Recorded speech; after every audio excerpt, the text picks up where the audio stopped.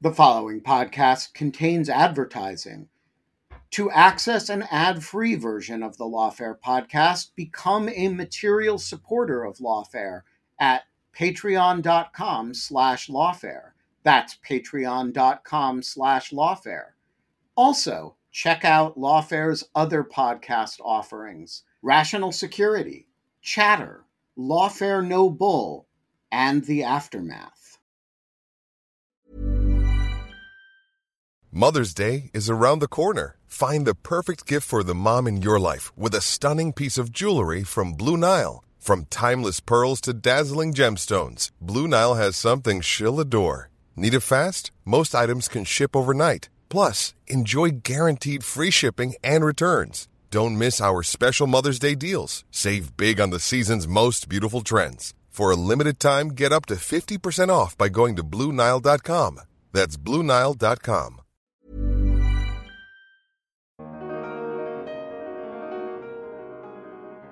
And it's not clear why the Russian PVOSV, sort of ground forces air defense units, are having such a hard time dealing with TB2s, although we can't tell how many they've shot down. Again, it's a one-sided picture. The Ukrainian Air Force, it's surprising that they're still operational, but the Russian Air Force hasn't seriously gone after them. They've been striking Ukrainian air bases with cruise missiles and SRBMs, which actually is another interesting lesson from this war, that what Russians are likely to go after in terms of critically important targets, what the accuracy is of some of their long-range precision-guided weapons. But the Russian Air Force hadn't seriously gone after the Ukrainian Air Force or Ukrainian air bases to begin with, the way we probably would, right? We would start a conflict most likely with a mass airspace campaign, take out the enemy's air power, disintegrate their integrated air defense, suppress and destroy the air defense systems we could find, go after command and control, attain air superiority, and then have a much freer opportunity to use the air domain in order to support the ground.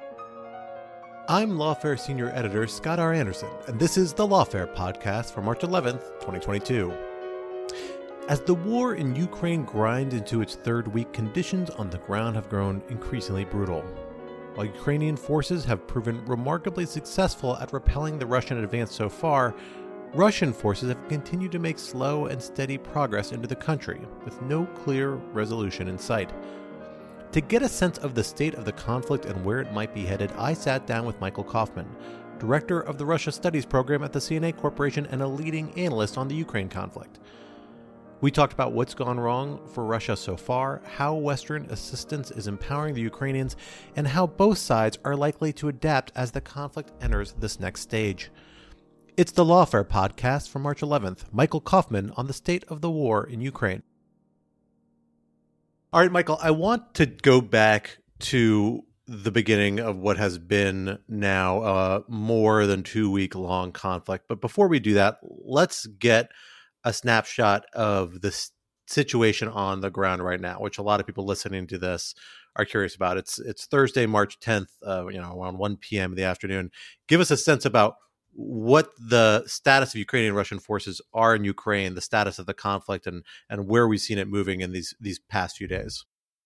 Well, of course, look, we have to be frank that it's difficult to see what's happening on the ground. There's the sort of pervasive fog of war, so to speak. But, I think if I was to summarize, I would say that Russian forces face a number of challenges and issues. They consistently take casualties, and they have big issues with force employment and organization. That said, they have continued to make advances and have progressed, if not in seizing territory, certainly moving up roads, towns, key junctions.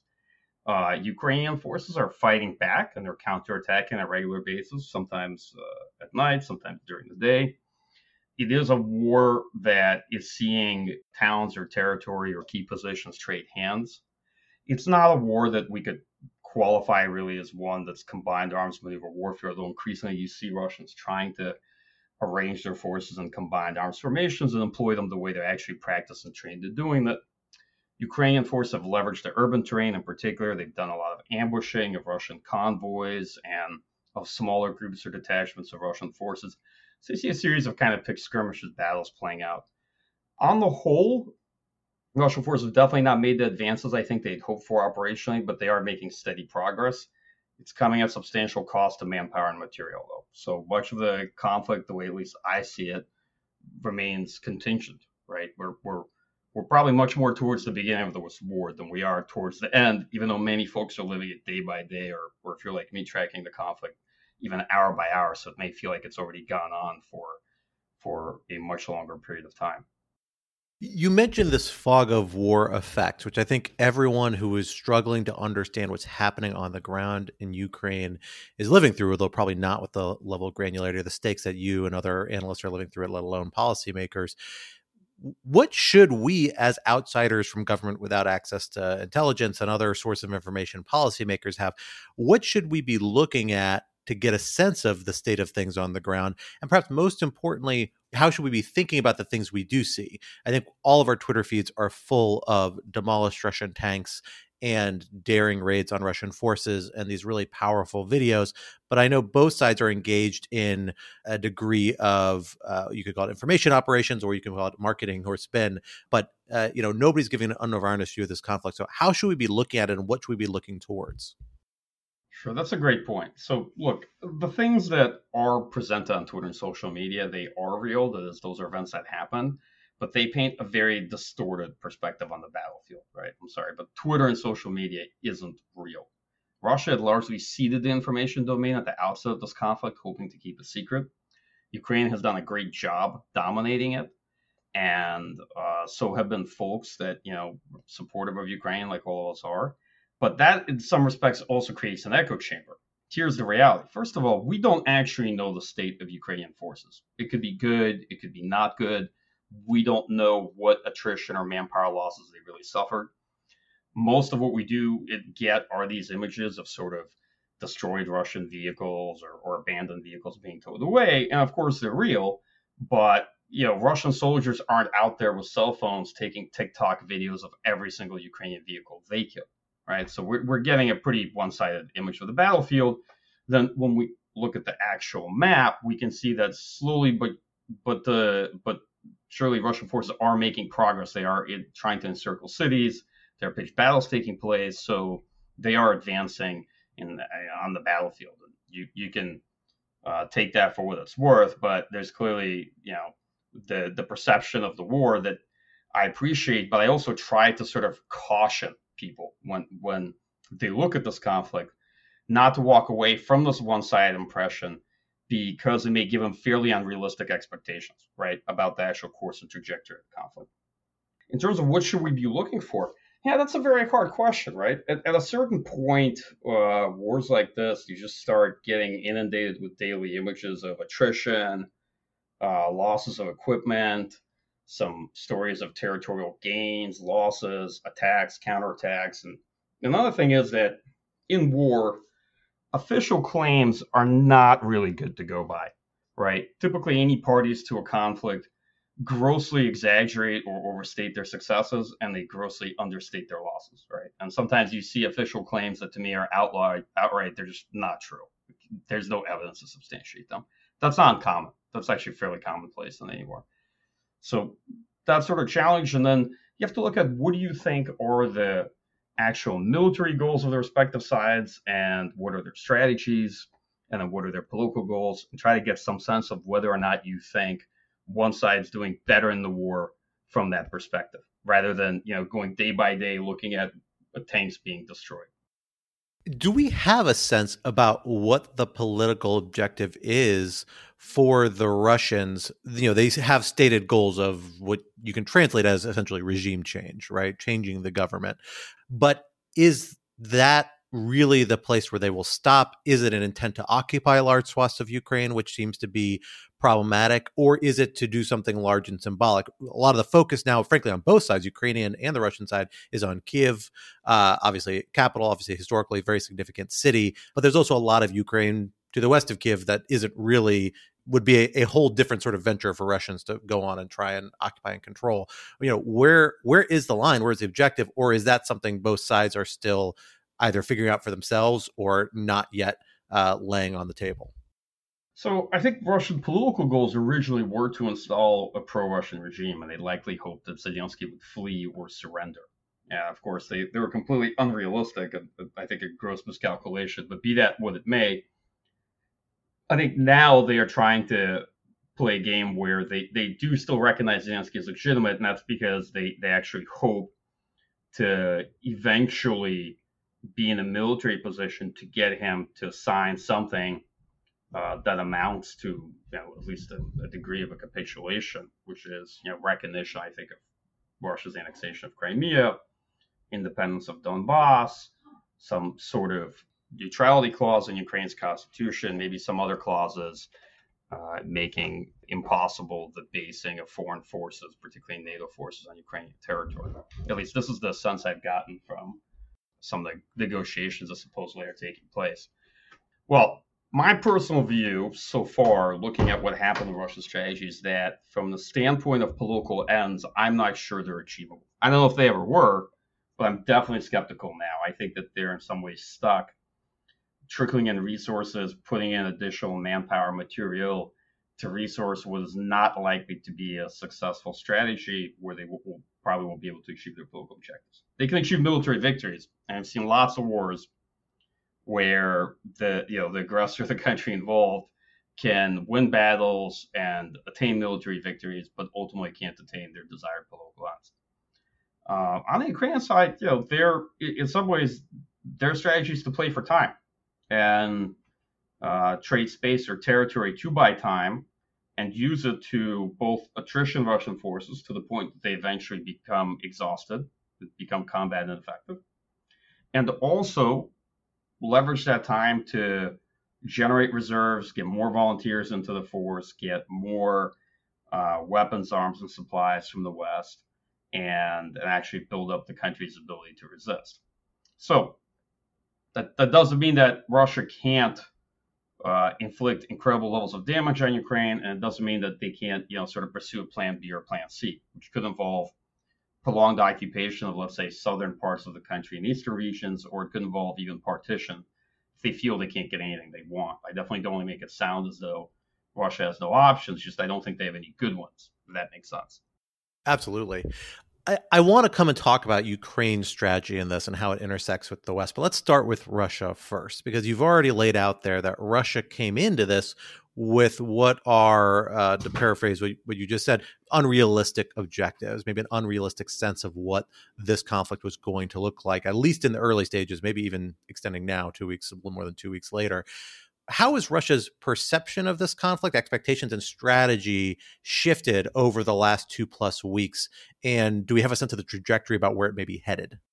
Sure. Well, the initial Russian operation, right, was very clearly designed as a sort of, to be honest, it is what they kind of called a special operation. I think many of us thought that was just, the way they were going to brand it to the public, while launching an invasion and a large-scale military operation. But in practice, it turned out very quickly, at least for me, looking at the first 24 hours, that Putin really did hatch this plan in a fairly small circle of people, honestly believing that there wouldn't be much Ukrainian resistance, that they could quickly get forces into the Ukrainian capital, get Zelensky to surrender, and they could push troops into Ukraine, running down roads and taking towns and sort of quickly isolating sectors, and not have a real war. So from the outset, the entire thing looked completely banal, right? They were trying to invade what outside of Russia is basically the largest country in Europe, right? Doing a full-scale invasion, but without the military operation, the preparation to do it. Plus, it's clear they lied to their troops as well. They pushed them to the border and only at the last minute told them that they were actually going into this war. And I think particularly junior officers received their orders very late into the game. And when they were thrown across the border, they were essentially told, look, you're not being sent to a war with a serious conventional military. You're going there to help Ukrainians liberate themselves. So imagine how these troops felt probably when they encountered the first checkpoint or the first Ukrainian ambush, to find out that they were thrown psychologically, materially unprepared into a large war in Europe. And essentially somebody's betrayed by their leadership, because the whole thing's been terribly organized. And so since then, obviously, they made adjustments. You can tell several days into the war, I think it became clear to the Kremlin that, look, their assumptions were wrong. They were sort of looking at Ukraine still the way they were looking at it before 2014.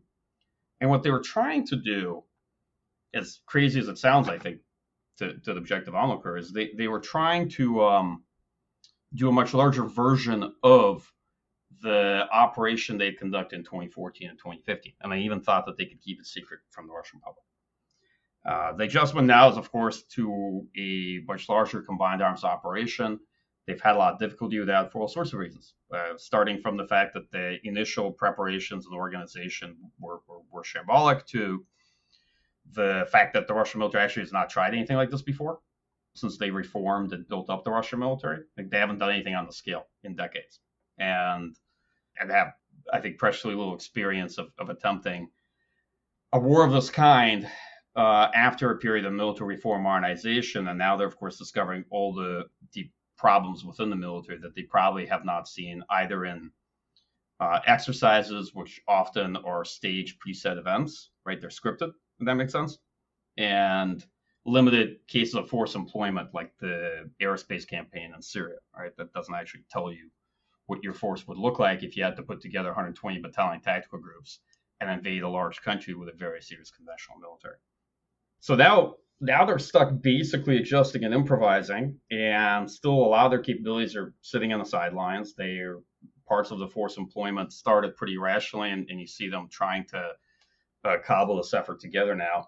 But it just from an onlooker, obviously looks pretty bad, and you see a lot of dysfunction in the Russian military in the last 2 weeks. But that's a very critical view. It's not to say that I'm sure everything's gone well for the Ukrainian side either. So it has been pretty amazing to see through this admittedly potentially distorted or biased lens of Twitter and other social media sources, some of the sites we've seen about the Russian army, whether it is trucks running out of fuel on the side of the road being taken up by Ukrainians and, taken for their own control, truck tires collapsing, trucks driving on flat tires across Ukrainian terrain, all Russian trucks. What have we learned from this conflict about Russia's actual conventional military capabilities that we might not have known or known confidently before? And does that change our calculus of Russian power beyond the scope of Ukraine? Yeah, good questions. Well, first, we have to ask ourselves, how are we doing the learning? Because I definitely see a lot of people online broadly generalizing from anecdotal pictures and images they receive of the Russian military. That's not really the way to do it. And I see a lot of people trying to pivot into the space, right, without a lot of experience or expertise either on the Russian military or the region, and giving us sort of broad takeaways based on collapsed truck tire sidewalls as to how this explains the war. And I caution people. I appreciate that everybody's got an interesting piece of the puzzle to contribute, but I very much caution people with early takes on the war, because you're working off of incomplete information and you're seeing anecdotal evidence of problems. I kind of, to some extent, wonder what some of our military campaigns would look like if we were watching daily TikTok footage of all of our worst moments during the course of those wars, particularly some of the ones I knew and some of the ones I experienced when I was in government. It's just a thought I had actually the other day in a conversation where I thought, I wonder, we'd probably look good, but I wonder if everything would look nearly as good as we remember it if there was somebody TikTok videotaping and posting online every single moment of that war. So looking at the Russian military, to me, the first takeaway is definitely on the ground forces, that they have a lot of issues that we could not have seen. Now, the assessments we had earlier, they're based on something. It's very hard to tell until a military is tested like this. I'll tell you why. First, military analysis has to be done in the context. You can't measure military power in abstract the way you would count somebody's money, okay?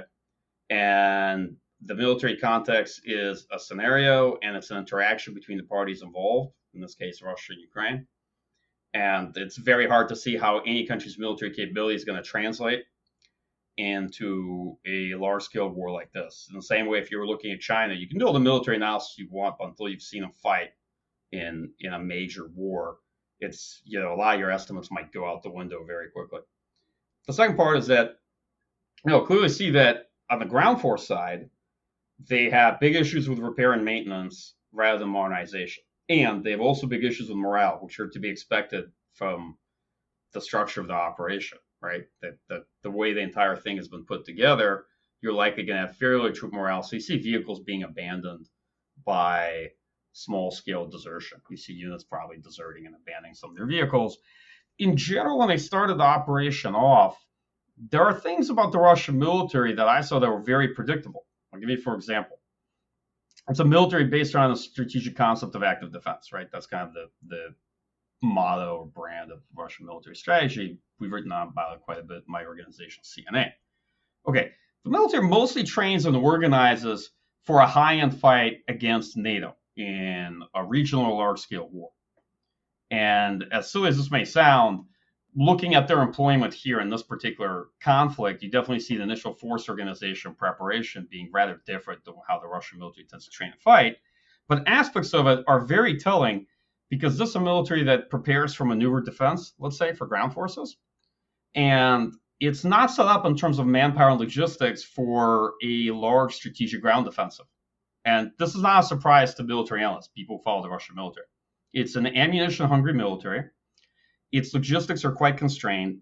And as a function of military strategy, they didn't build themselves out to be able to successfully invade, the largest country in Europe. So no surprise, their rate of advance in the first week is actually quite high. In the south, at certain points, it's 200 kilometers and beyond. And none of the logistics can keep up. And they're being ambushed as well. They're losing fuel and ammo and food convoys. And they clearly, early on, it's obvious they don't know much about convoy escort. They also don't have much experience in urban combat. That's another case in point. But that's not surprising whatsoever. If you don't train for a particular mission and show up in the fight, you're not going to begin the fight. So now they're learning the hard way, the way many other militaries have learned in the past, including the Russian military and the Soviet military that preceded them, the viciousness of urban warfare. Okay, so what can we take away from this? Look, first, this is obviously, on the whole, pretty terrible performance. And there are reasons for that. I think that military strategy and the operational concept initially are in part deterministic, but there are also big issues in the Russian military that are now coming to the fore that were difficult to tell early on.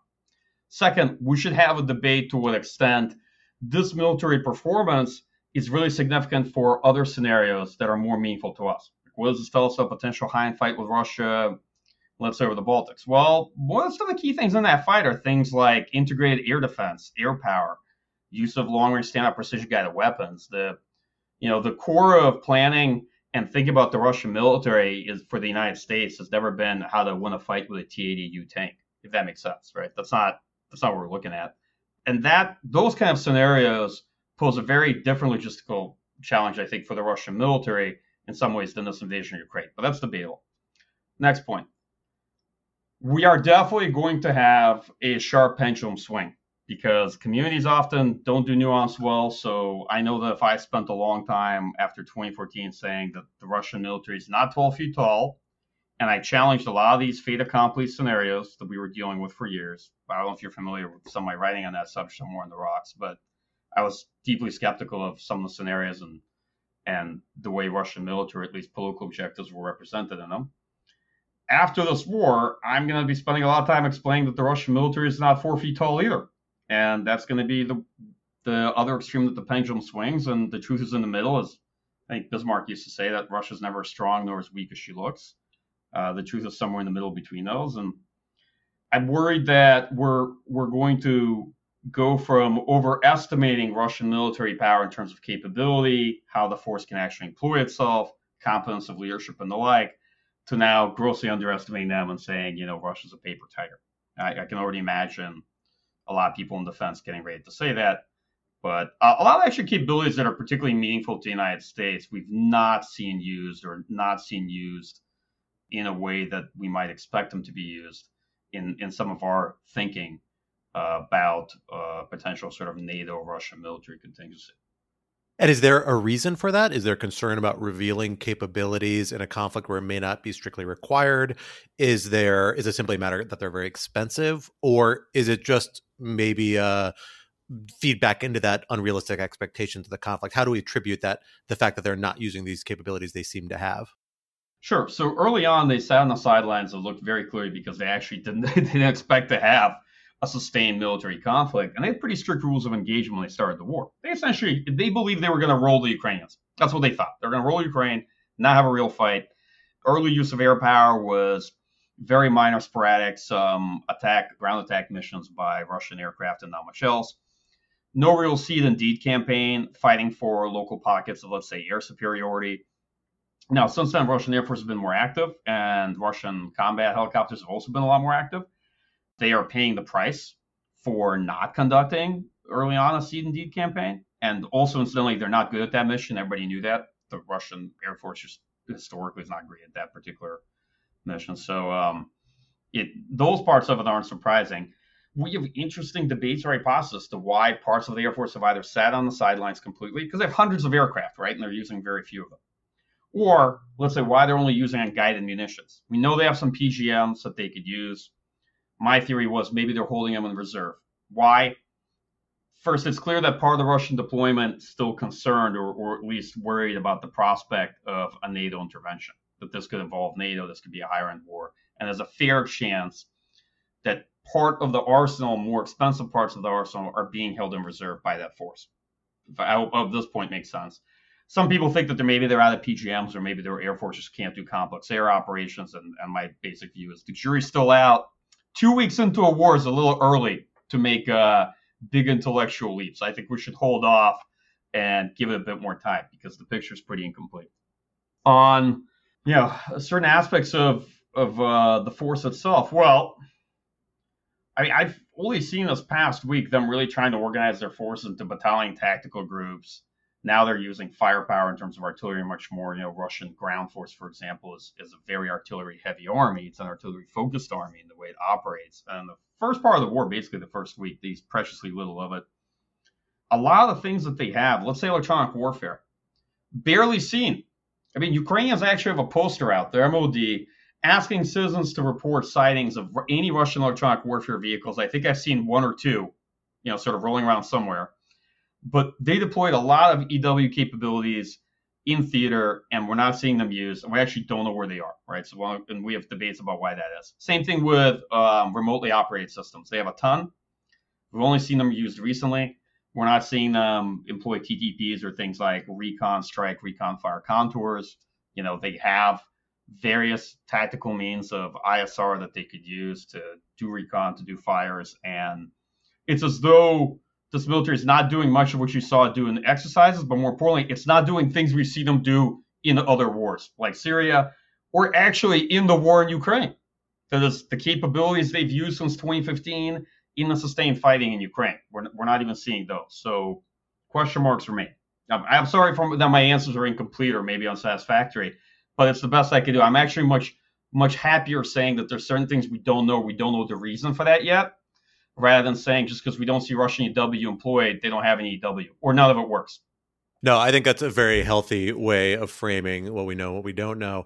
Feeding into that question, a factoid that has come out, I think, in primarily U.S. Defense Department briefings, I think it's at least the primary place I've seen in the last 24 or 48 hours, or even a little earlier than that, is that we haven't seen any signs that Russia is taking any steps to send any additional forces or efforts to this particular battlefield, even though the forces they had arrayed, the really substantial forces arrayed on the border, are closing in on 100% deployed.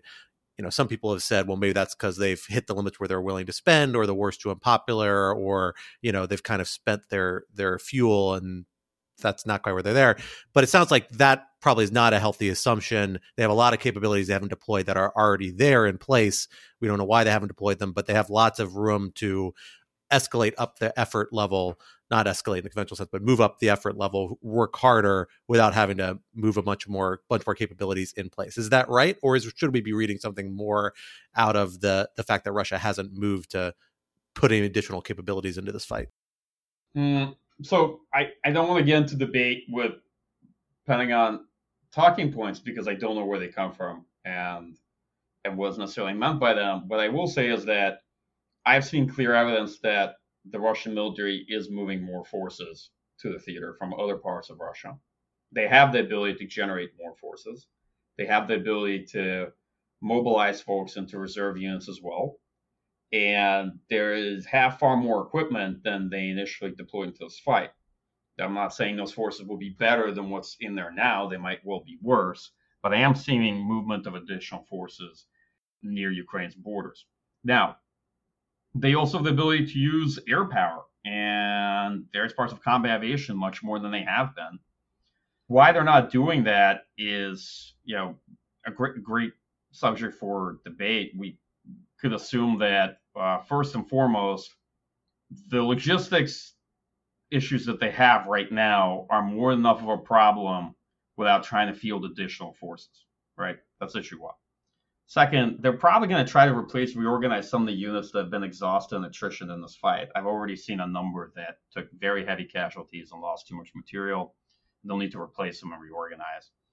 Third, I think that the Russian Air Force is aware of the problems they have dealing with Ukrainian air defense and are trying to use themselves more cautiously and sparingly, just because they don't want to lose too many aircraft. They could pay that butcher's bill, but for whatever reason, it looks like they're trying to conduct strikes that support Russian operations in specific areas, but not actually trying to go out after Ukrainian air defense or air power writ large. On the forces currently in the fight, it's hard to say if it's enough. I mean, urban warfare consumes armies. So, for example, I see that they probably have enough forces to encircle the Ukrainian capital. I'm not sure they have the military power to take it, but I think they probably will try. In general, my personal guess, just the best guess looking at this, very incomplete information, is that at the rate of attrition they're suffering, they are probably going to need an operational pause within the coming several weeks. And then the war might move into a slightly different phase, but I think it's going to be hard for them to sustain it. On the other hand, it's not clear how well Ukrainian forces can sustain this, because the picture and state of Ukrainian military is a big unknown.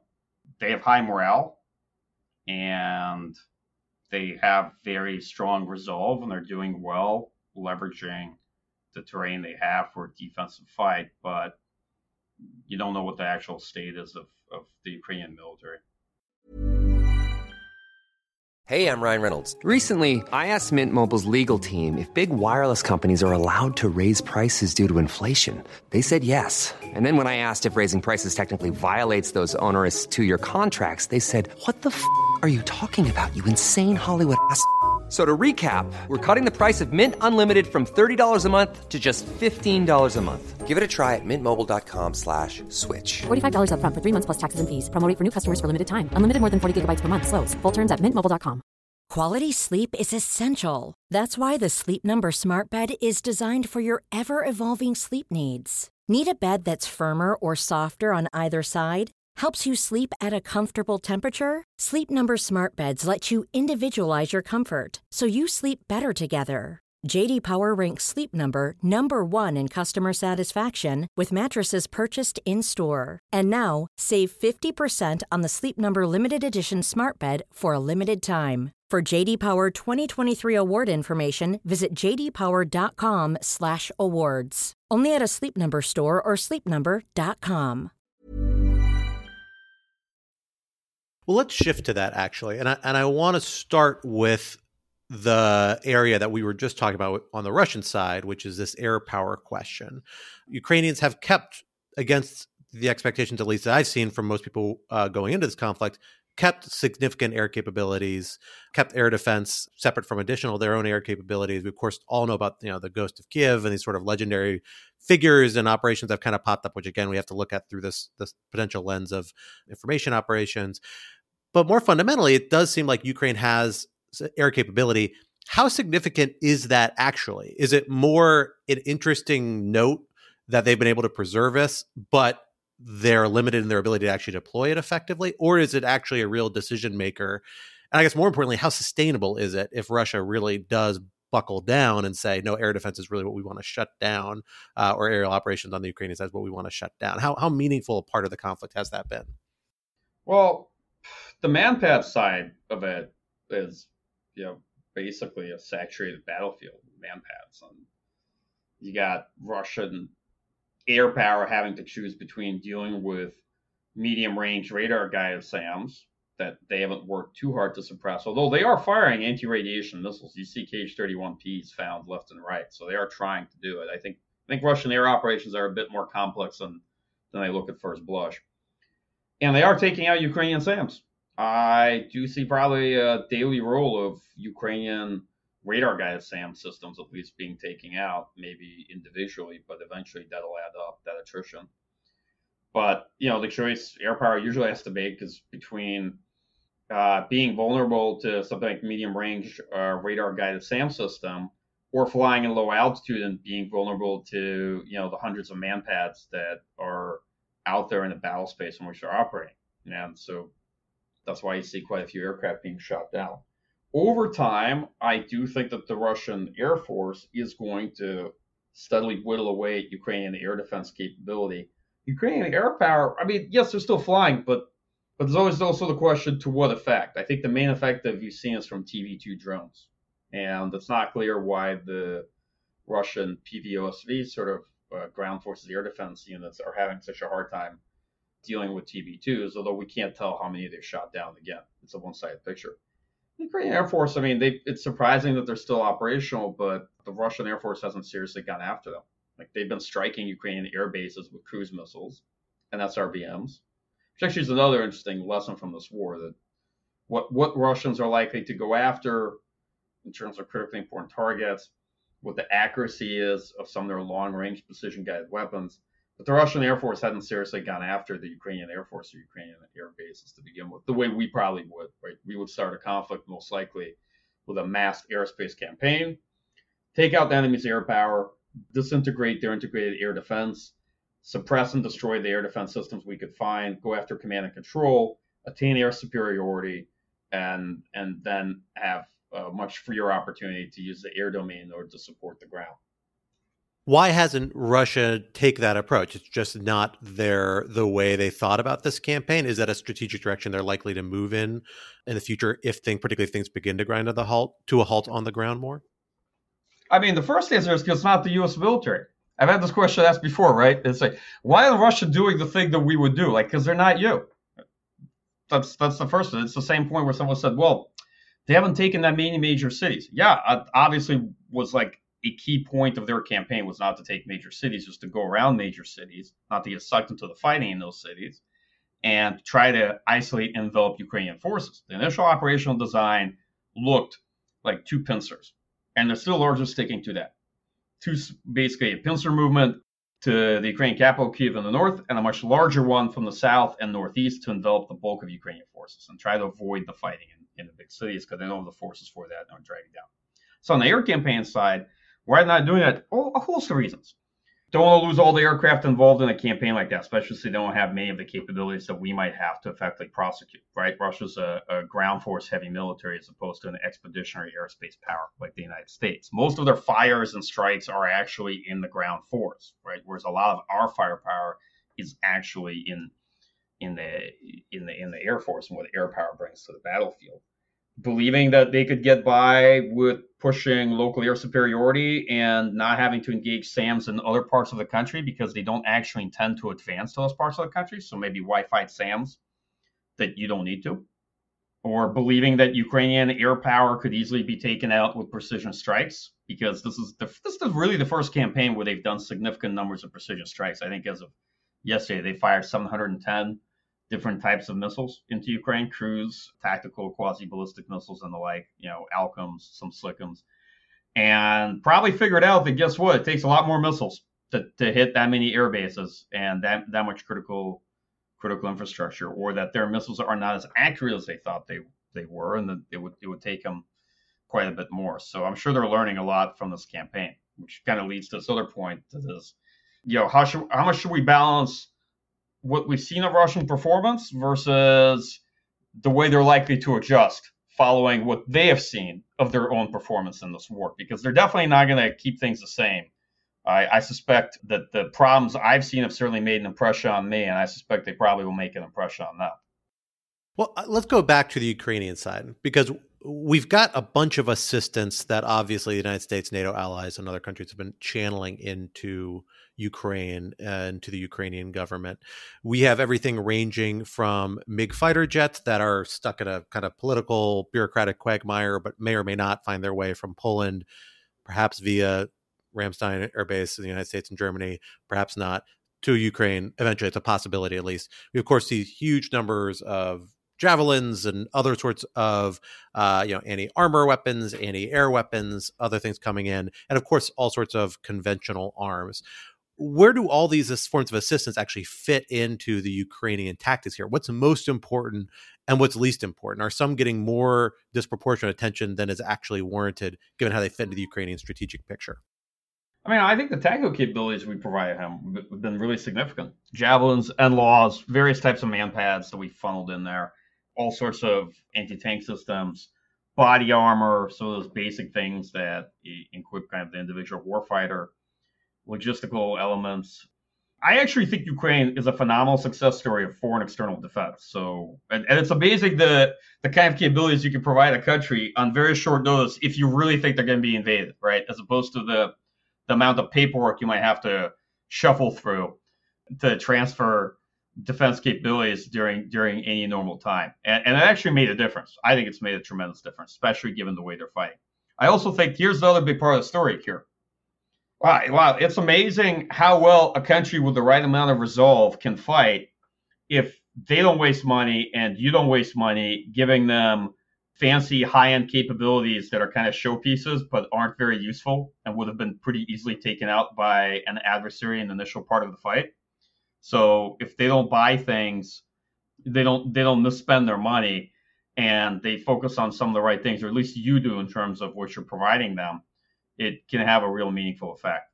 I think that there's parts of the conversation definitely that I'm puzzled by, like the entire MiG-29 business. The thing we should be talking about is who's got, OSAs or Buck M1s still left on their arsenal amongst NATO allies and partners who can transfer them to Ukraine. Ukraine's doing a pretty good job on the air defense, but they need more systems of that type. Why talk about MiG-29s? It doesn't make much sense to me. Who's going to fly them? Where are they going to fly them for? And what are they going to do in a heavily air-denied environment where nothing's getting shot down faster than legacy fourth-gen Soviet aircraft in this fight? So to me, that's not the right thing to try to talk about transferring. And also on the other side of the equation, the way I'm falling to let's give them something very advanced that takes forever to train on. They probably can't maintain. It's too expensive to maintain and rearm, and it can't be integrated into anything else they have, but would be really shiny and would take up a lot of time and money.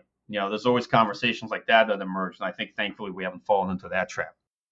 So the other big form of assistance we have been seeing in the news, lots of talk about among politicians, among commentators, is some version of a no-fly zone, whether it is some sort of humanitarian effort to clear ways for refugee flows to Poland and places west, or an actual no-fly zone, basically trying to control airspace, which, as you noted, has not actually been like a major premium or a major focus of Russia thus far. Does any version of this fit into strategic picture in a meaningful way? Obviously, there's a major risk of escalation, but is it really this conversation missing the point about where the war is being fought and how the war is being fought, or is there actually a strategic way they fit into the picture? I mean, are you asking specifically about the prospect of a no-fly zone enforced by NATO?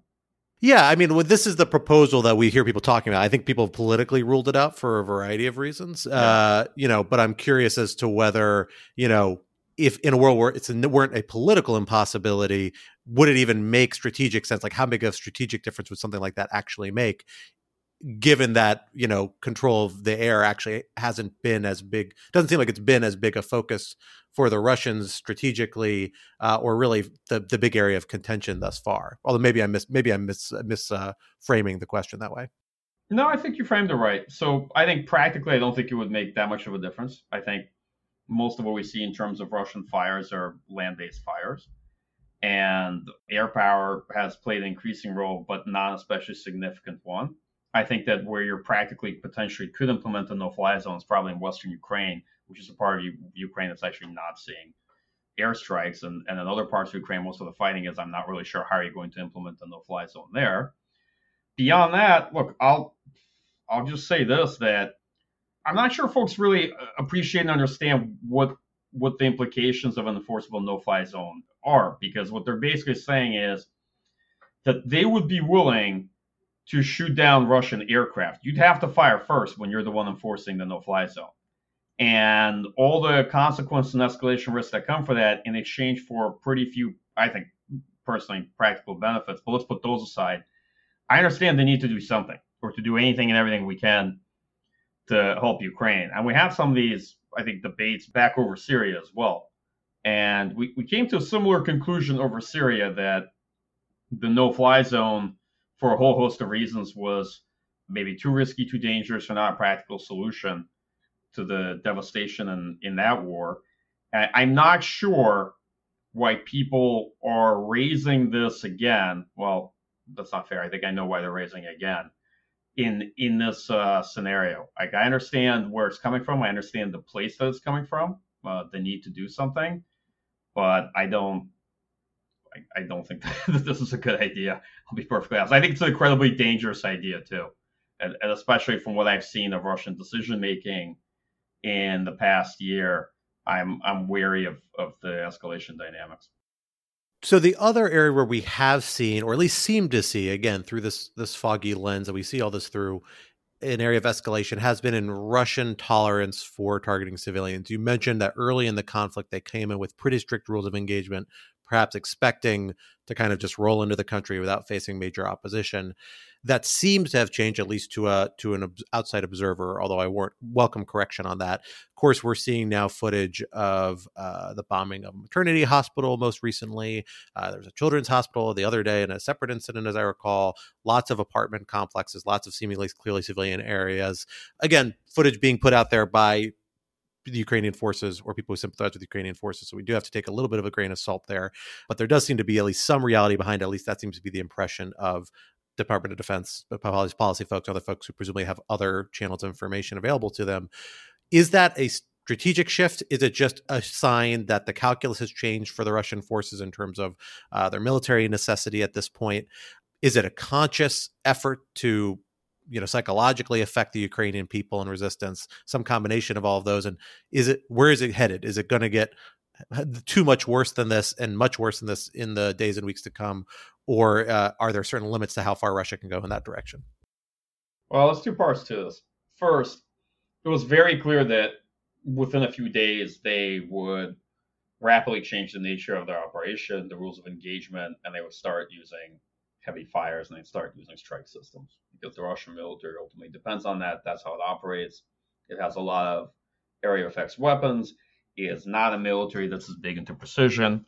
And I've written early on into this conflict that, look, the Russian military is going to revert to the mean very fast as they get frustrated and they get a bloody nose in this conflict. You're going to see artillery and the MLRS and all these other capabilities come out, and they're going to fire them into urban areas in particular, because as forces start getting bogged down and get savaged in urban combat, they'll start using firepower and, to some extent, more limited extent, air power, to start leveling entire blocks in an effort to entrench themselves in the city and make progress. I'm not surprised by that, because I've seen it before. I've seen it before in other wars. So I've said that, this advance towards Kiev is giving me really bad 1999 Grozny vibes in terms of what we could be looking at. So part of that is, hey, this is how the Russian military actually operates. It uses fires decisively and oftentimes indiscriminately, and then exploits a maneuver. But other parts of it, as you can see in cities like Kharkiv, for example, they are shelling the city, and they are shelling the city in part to get the civilian population to flee. And I think this is my suspicion. I'm not going to sort of say it without caveats, to show other cities in Ukraine, when Russian forces approach them, that they should surrender, or they're going to face destruction by Russian artillery and rocket systems. And so this is kind of a brutal coercive campaign in part, because they don't have the forces to fight for these cities. They want to encircle the city, and they want to be able to keep moving, right? As long as Ukrainian defenders are there, as long as substantial civilian population there, it poses a challenge for them, right? And I think that's why they're barraging some of these cities, some of these urban areas, in an effort to get them to capitulate, and also to clear out as much of the city as they can to get the civilian population to flee. I've seen this definitely in a couple of areas. So we're coming up on time, so I want to put one last question to you, looking forward a little bit, which is that right now there doesn't really seem to be any clear off-ramps or any clear momentum towards anything other than continued engagement by both sides. Ukrainians don't show a lot of inclination to back down. They're high morale. They're having unexpected success on the battlefield. The Russians also, despite setbacks, seem to be committing more effort, moving more folks into the field, deploying more capabilities, like you said, reverting to the mean in terms of some of the types of tactics and things that they have yet to kind of pull out. They're beginning to bring out, despite potential consequences. Where does that momentum flow? What is it we should be looking forward to say, well, here's a moment where one side or the other is going to have to begin to think a little bit about this war, where one might encounter some costs that becomes something like a natural point where it becomes more costly. One possibility might be, the fall of Kiev, but we mentioned that seems like that might be a very long ways off at this point, because it's going to be a difficult effort on the Russian side. You mentioned this operational pause that's going to hit in a few weeks. Maybe that's a natural moment where this momentum towards further conflict comes up. But looking forward, what do we see as the incentive structures and the timeline moving forward for these parties? Is there a point at which they're going to start feeling more pressure in the military capabilities side to move towards some sort of resolution other than continued conflict?